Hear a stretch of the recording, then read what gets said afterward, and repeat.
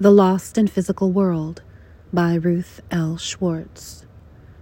Where you walked, I love you, with your feet dragging the words through a drift of dunes, and red wings hidden in the reeds, thrummed like an orchestra of hearts, and cormorants held out their faithful arms.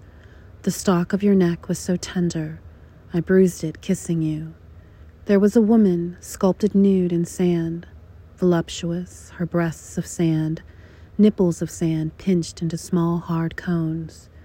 We watched a toddler, clumsy on his feet, maybe 2 years old, break from his parents, stumble joyfully to her, to take those nipples between his fingers. It was only later I thought how grieved he must have been.